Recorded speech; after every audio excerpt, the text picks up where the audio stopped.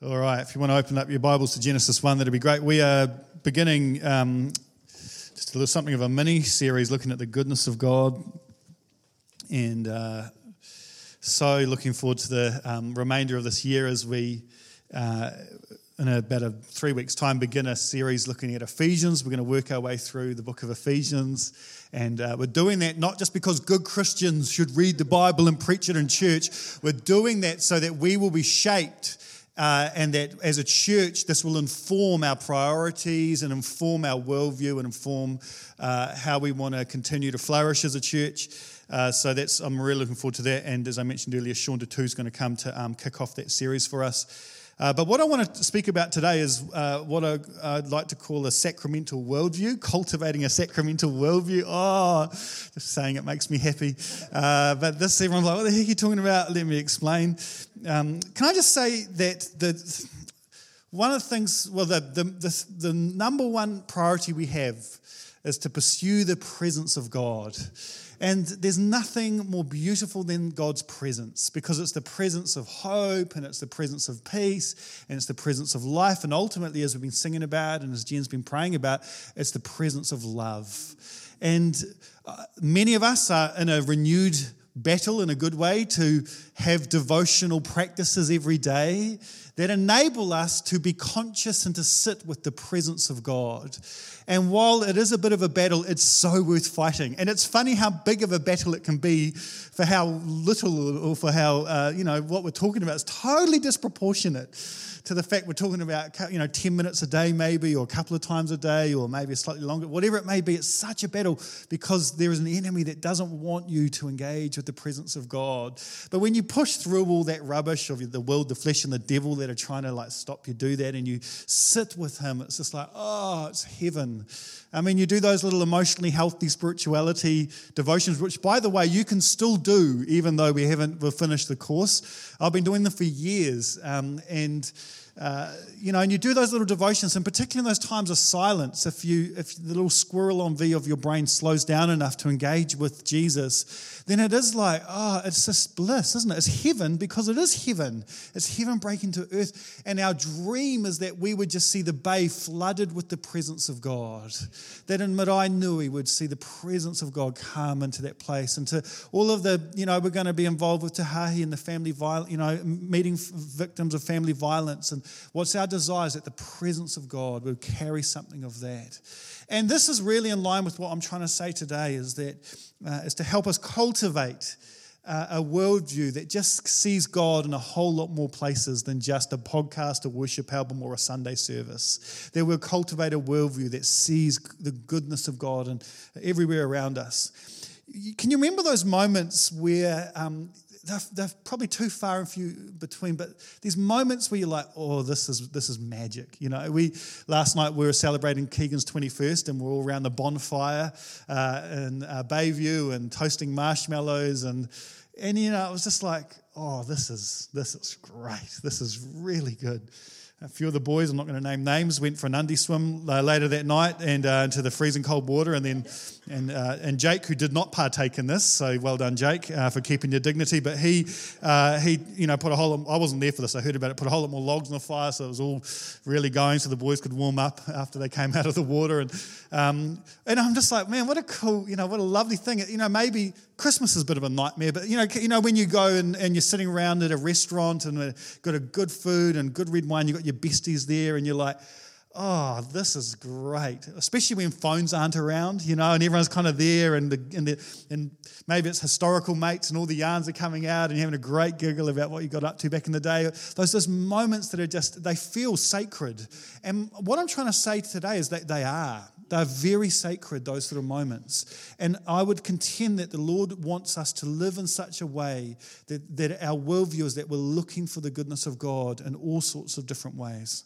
There's this quote by one of my favorite books at the moment, a book called Sacred Fire, a guy called Ronald Rolheiser, and he There's the bonfire.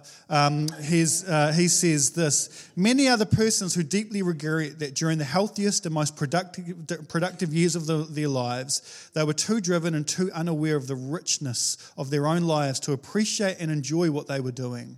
Instead of privilege, they felt burden. Instead of gratitude, they felt resentment. Instead of joy, they felt anger. And I'm like, I don't want that. He's talking about people in the middle years, which is 99% of us here. Work out if you're in the 1%. Because you're so young that you're not quite in the middle years of your life. So everyone else in the middle years of your life, and it's like there's lots of pressures and lots of stuff. And I know that it's so tempting to be like, I just want the season of my life to be over. And actually, there's so much richness. There's so much joy. There's so much to be grateful for. The challenge that we all face is that we compartmentalize our lives into God spiritual bits and non-God, non-spiritual bits. And everyone will be like, well, not me. Yes, you. All of us do this. We have kind of in our head, we put boxes around certain activities of our lives, and which is a shame because God's goodness is everywhere, as I'm trying to say. So let's have a look at the Bible. In Genesis 1, the story begins with a good God creating a good world. And as he looks at all that he has created, he says, this is good. All of it, it's good. We've got to remember the Bible does not start with brokenness and the fall and sin. It starts with good, with the Hebrew words tov, like good. This God who created it, it's like that's good. Why? Because it reflects him. It's a creation from him. And so he looks around. Then he makes humankind, and he's like, it's very good. And I'm like, I know.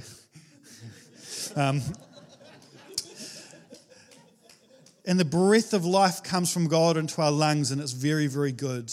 And brokenness and sin and pain enter into the story because of human rebellion, and we're all guilty of those choices. At times we're like, I'm going to choose my way, not your way, God, and we consciously know we're doing it.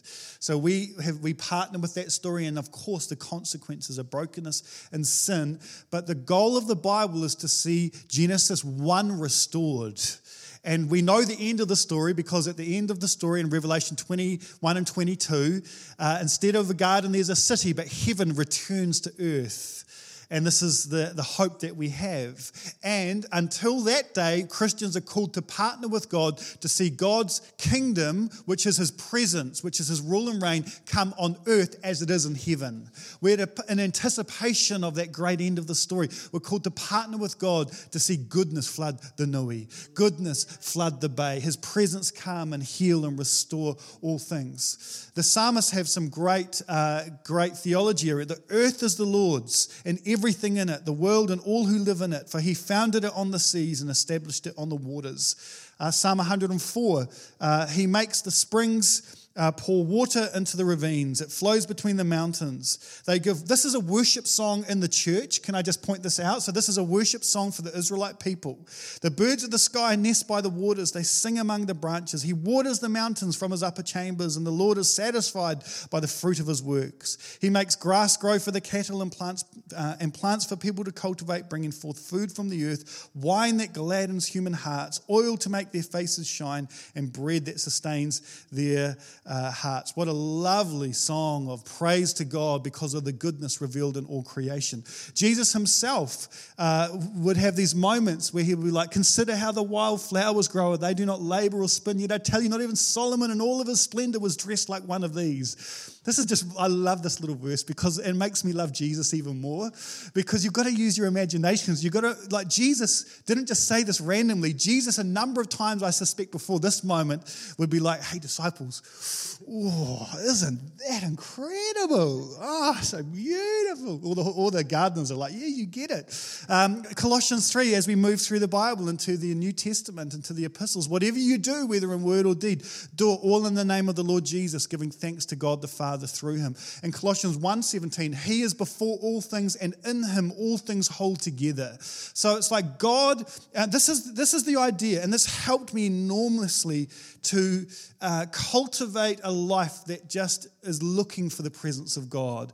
But this idea of a sacramental worldview is this, that a sacrament is a tangible sign of the invisible grace of God. So what we took this morning is a sacrament. So this is a tangible sign. This bread and this juice symbolizing the blood and the body of Jesus, this is a physical sign of the grace of God. It's a tangible, it's something we can eat and drink. Baptism is another sacrament that we have.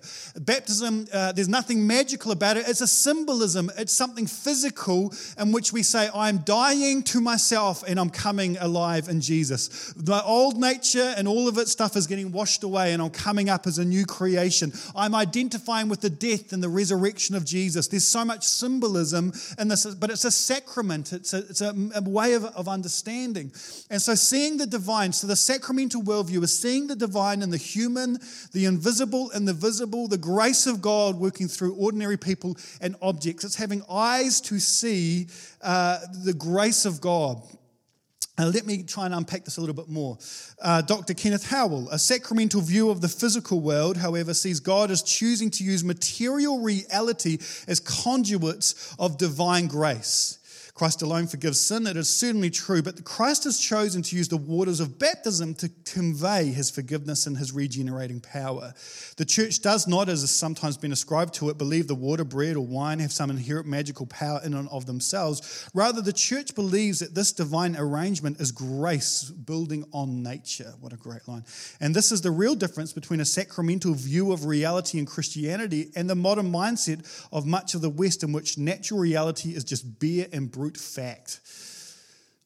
So the big idea is simply this, that we would begin to see the grace of God and the goodness of God and the character of God and the nature of God in the physical world around us, because it's all grace, because it's all the work of his hands. And so now I cheat a little bit every week because I've always got recent examples, because I've been working on the sermon all week, and therefore it helps in terms of trying to spot these moments. But for example, we had some rain this week, and it was kind of sporadic, right? You know, it wasn't just raining all day, but you'd have these showers and then it would be quite nice. And I stepped out of my little dungeon of an office for some reason, and it just, you know, the smell in the air after rain. And I was like, oh, wow, this is a physical reflection of your nature, God. It's just so beautiful. And it was almost like it was like God is revealing himself, according to the scriptures, through creation all the time if we have eyes to see. And it became like this holy moment. It was like, oh, this is fresh and clean and beautiful. And there's something of your nature in this moment. And so it's that sacramental worldview. And you can apply this to anything. And this is where life gets so cool, because you're like, you know, some of you are very passionate about wine, you know, and it's like you're connoisseurs. You know, we get whatever, at the bottom of the shelf, that's me and Jen's territory, and say, oh, $6, whee, what a deal. Some of you guys are horrified at the thought of that because you're connoisseurs. And we need more. Now, I'm a connoisseur in other areas of my life, not of wine. But some of you, and this is again the sacramental worldview, is that you've trained your palate so much that when you have that Sauvignon Blanc or whatever it may be, and you can taste those oaky hints, and there's something in you that's just like, whoa, this is just. And I'm saying, in that moment, give glory to God, the one who created the grapes and the human intelligence and all the things that all led to that little moment. You know, my little thing is quality audio. I love hi-fi speakers, and my wife, we've worked the angles for over 10 years now, and she's finally been worn down to kind of just accept this is who I am, and that this hobby isn't going anywhere soon. And so here we go. And I've worked every angle possible, because on my salary it's not possible just to go out to Harvey Norman and drop the top dollar and everything. So I've worked all the angles and looked out for the deals. And I tell you what, my hi-fi, it's really something. Some of you guys have heard it because I've made you listen. But honestly, with the sacramental worldview, and I've been working on this for years, I will sit there and I'll be moved to tears sometimes at the beauty of the music that I'm listening to, like moved to my core. And it's not Hillsong. It could be blinking anything else, Steely Dan for crying out loud, and the engineering on that is top shelf. But again, because why? We've got this spiritual, non-spiritual thing, which is ridiculous. It's all God's goodness revealed.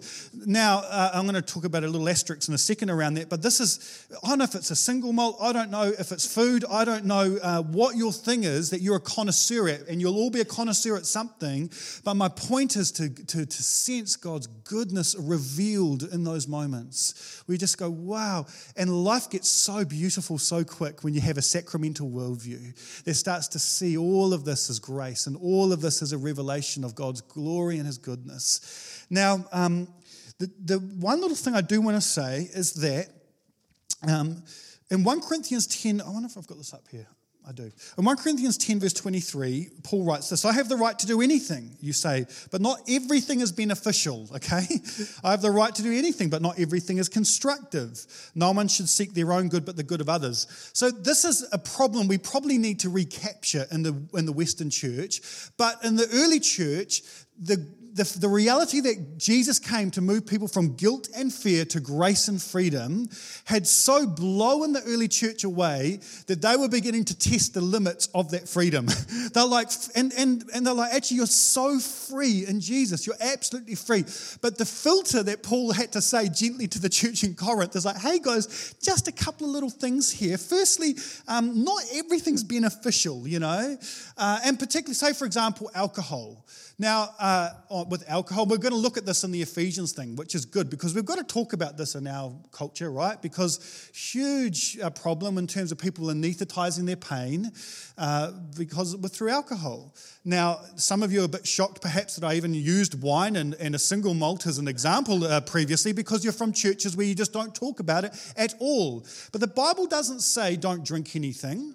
It's, in fact, it gladdens the human heart, it says in Psalm 104. Jesus didn't turn litres and litres at his first miracle into Ribena. He turned all of that water into the best wine anyone had ever drunk. But the reality is that sometimes we can have an addictive personality and it can do enormous harm. And so it may not be beneficial for you to. My brother's like this, who I look a lot like today, actually. But my brother, I'm so proud of him because he just doesn't drink at all because his personality is such, and there's some stuff in our family history that thankfully I've missed. There's a whole lot that I didn't, but there's cholesterol and a propensity to depression. But apart from that, I dodged the alcohol one, which I'm really grateful for, but my brother didn't, and so he doesn't touch a drop. Good on him. But the immaturity we can sometimes have is that the certain thing that's a weakness for us or something that we should have boundaries around, we then project onto every single other person and say, therefore, if you're a Christian, you shouldn't drink anything, or you shouldn't listen to that, or you shouldn't floss, or whatever it may be. And we've got a whole lot of, which is that silly dance that the kids were doing, But the thing is, the maturity is that we acknowledge that everything's permissible. Some things just aren't beneficial. And sometimes for the good of others, we may choose to restrain a certain behavior because we know that someone's going to struggle in that area or whatever. But we've got to call people to maturity. I want to call you to maturity. Just because I've had problems with internet pornography in the past doesn't mean that I think there should be no Wi-Fi anywhere. That's, just because someone's falling off the slide doesn't mean we remove the slide from the playground. We just say, no, you've got to be careful on that slide. Everyone else can go down it, no problem. And so we need it. And I want our church, even this totally wasn't planned, by the way, which is always dangerous, but I want our church, when it comes to alcohol, to model some really healthy stuff to our kids.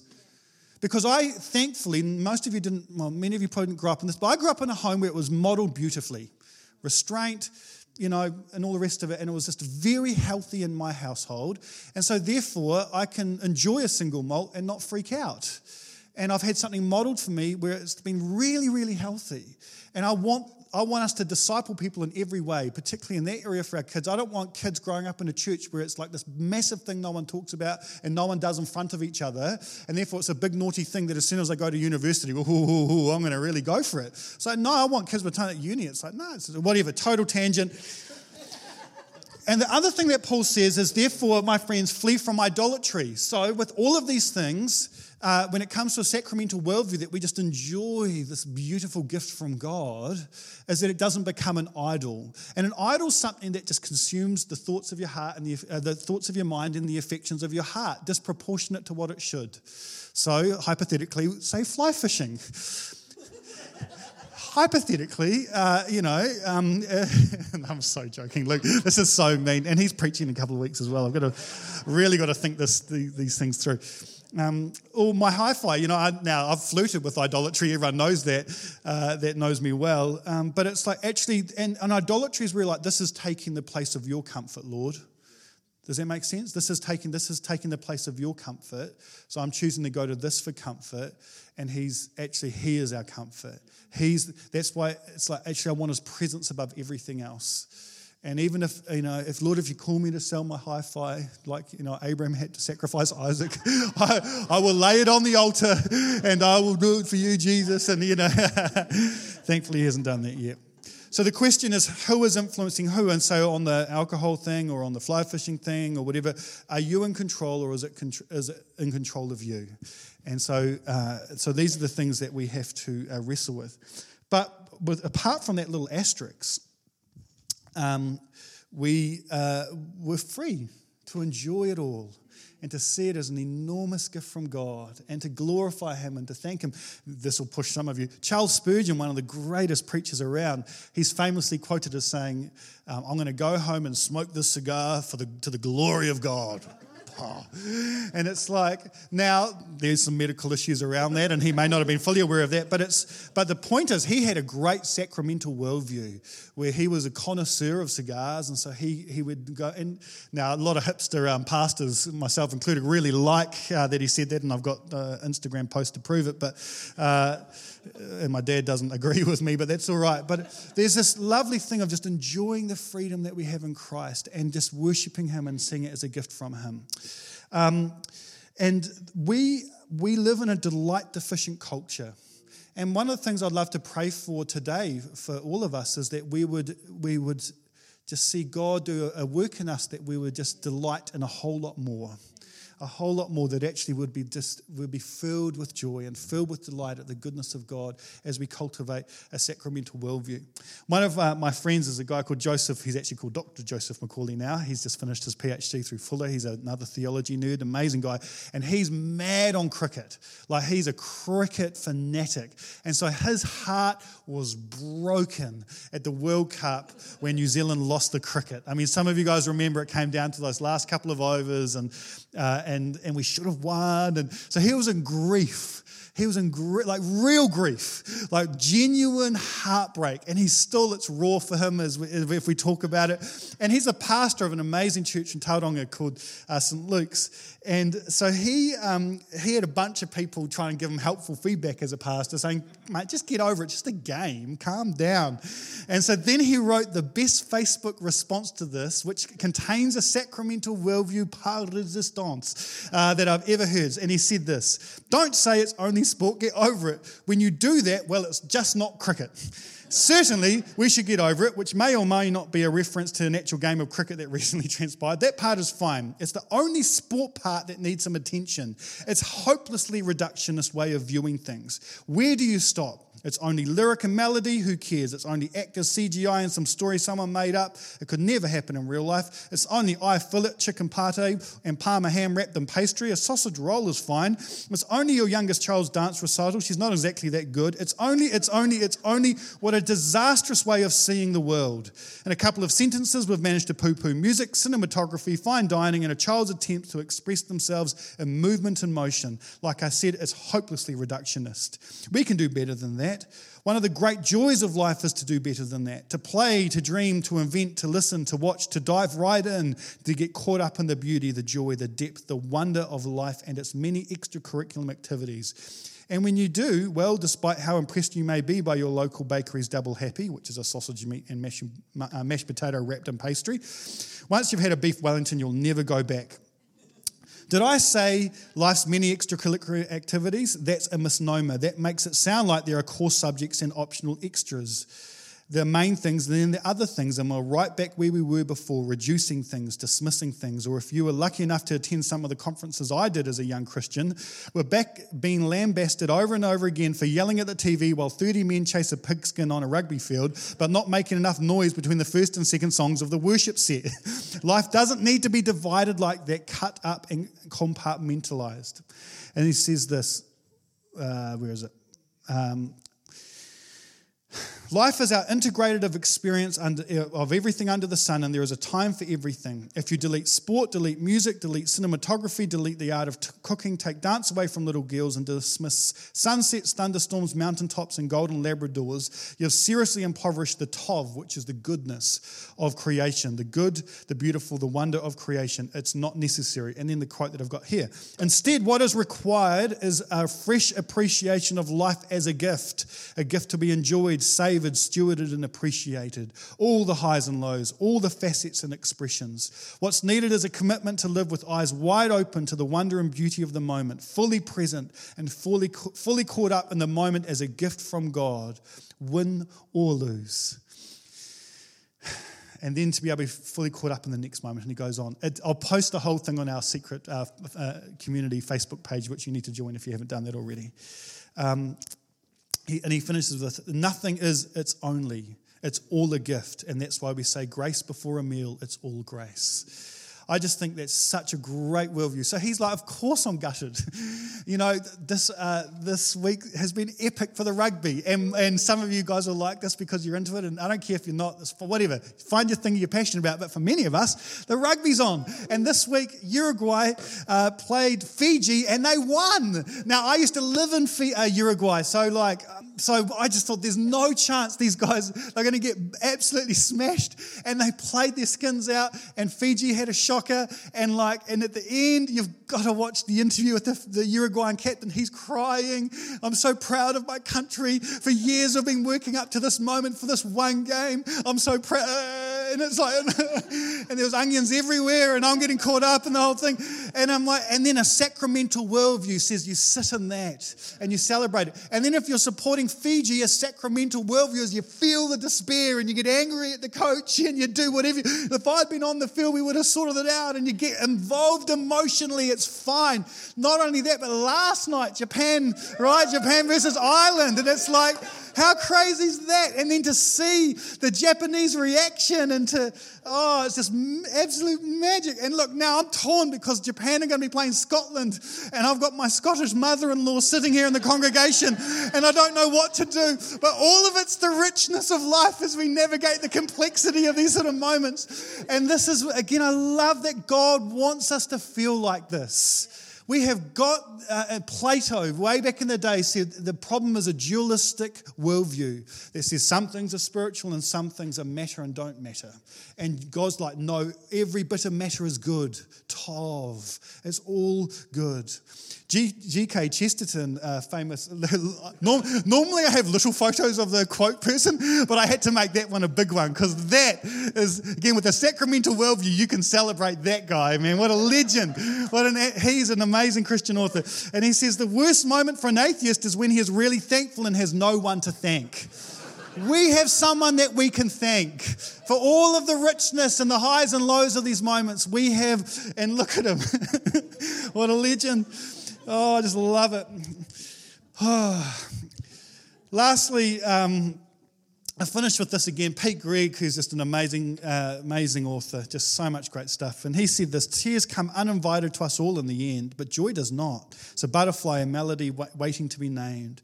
He says, our surprising, unsolemn duty, therefore, is to not just to weep at life's tragedy, but to laugh at its bounty. To marvel at the simple magnificence of so many mundane things, the ephemeral light through a dirty window, that eternal moment between the first and second mouthfuls of chocolate cake. See, so light a fire tonight, make the coffee strong, stretch your limbs, write someone a letter with a real actual pen, play Love Supreme by John Coltrane on your home stereo. That sounds awesome, loud, thank you very much. And should you happen to see a vapor trail at dawn or a lawn cut in stripes or an ornate tattoo or the iridescent flash of pink on a pigeon's head, stop and stare in wide-eyed wonder like a child. That is a sacramental worldview. Hallow the fleeting hours of the sacred pulse with an oratory of sighs, a liturgy of hugs and whoops and laughter.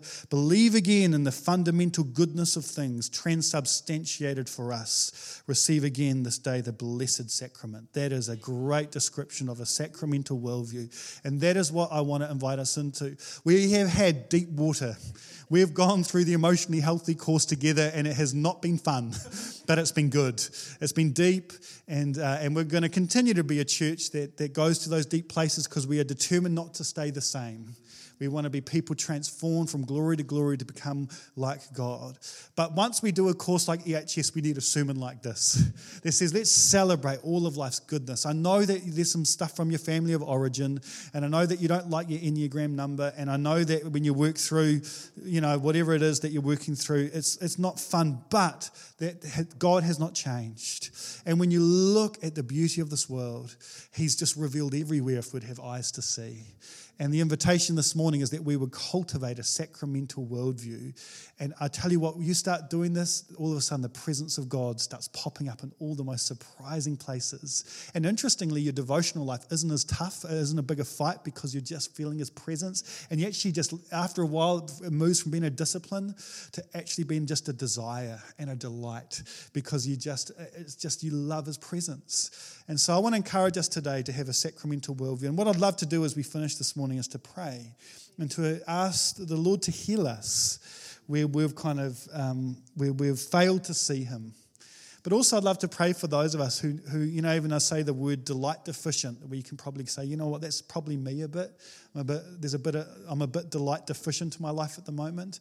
And I just want to pray that the Lord would reveal His goodness and His presence in surprising ways for you.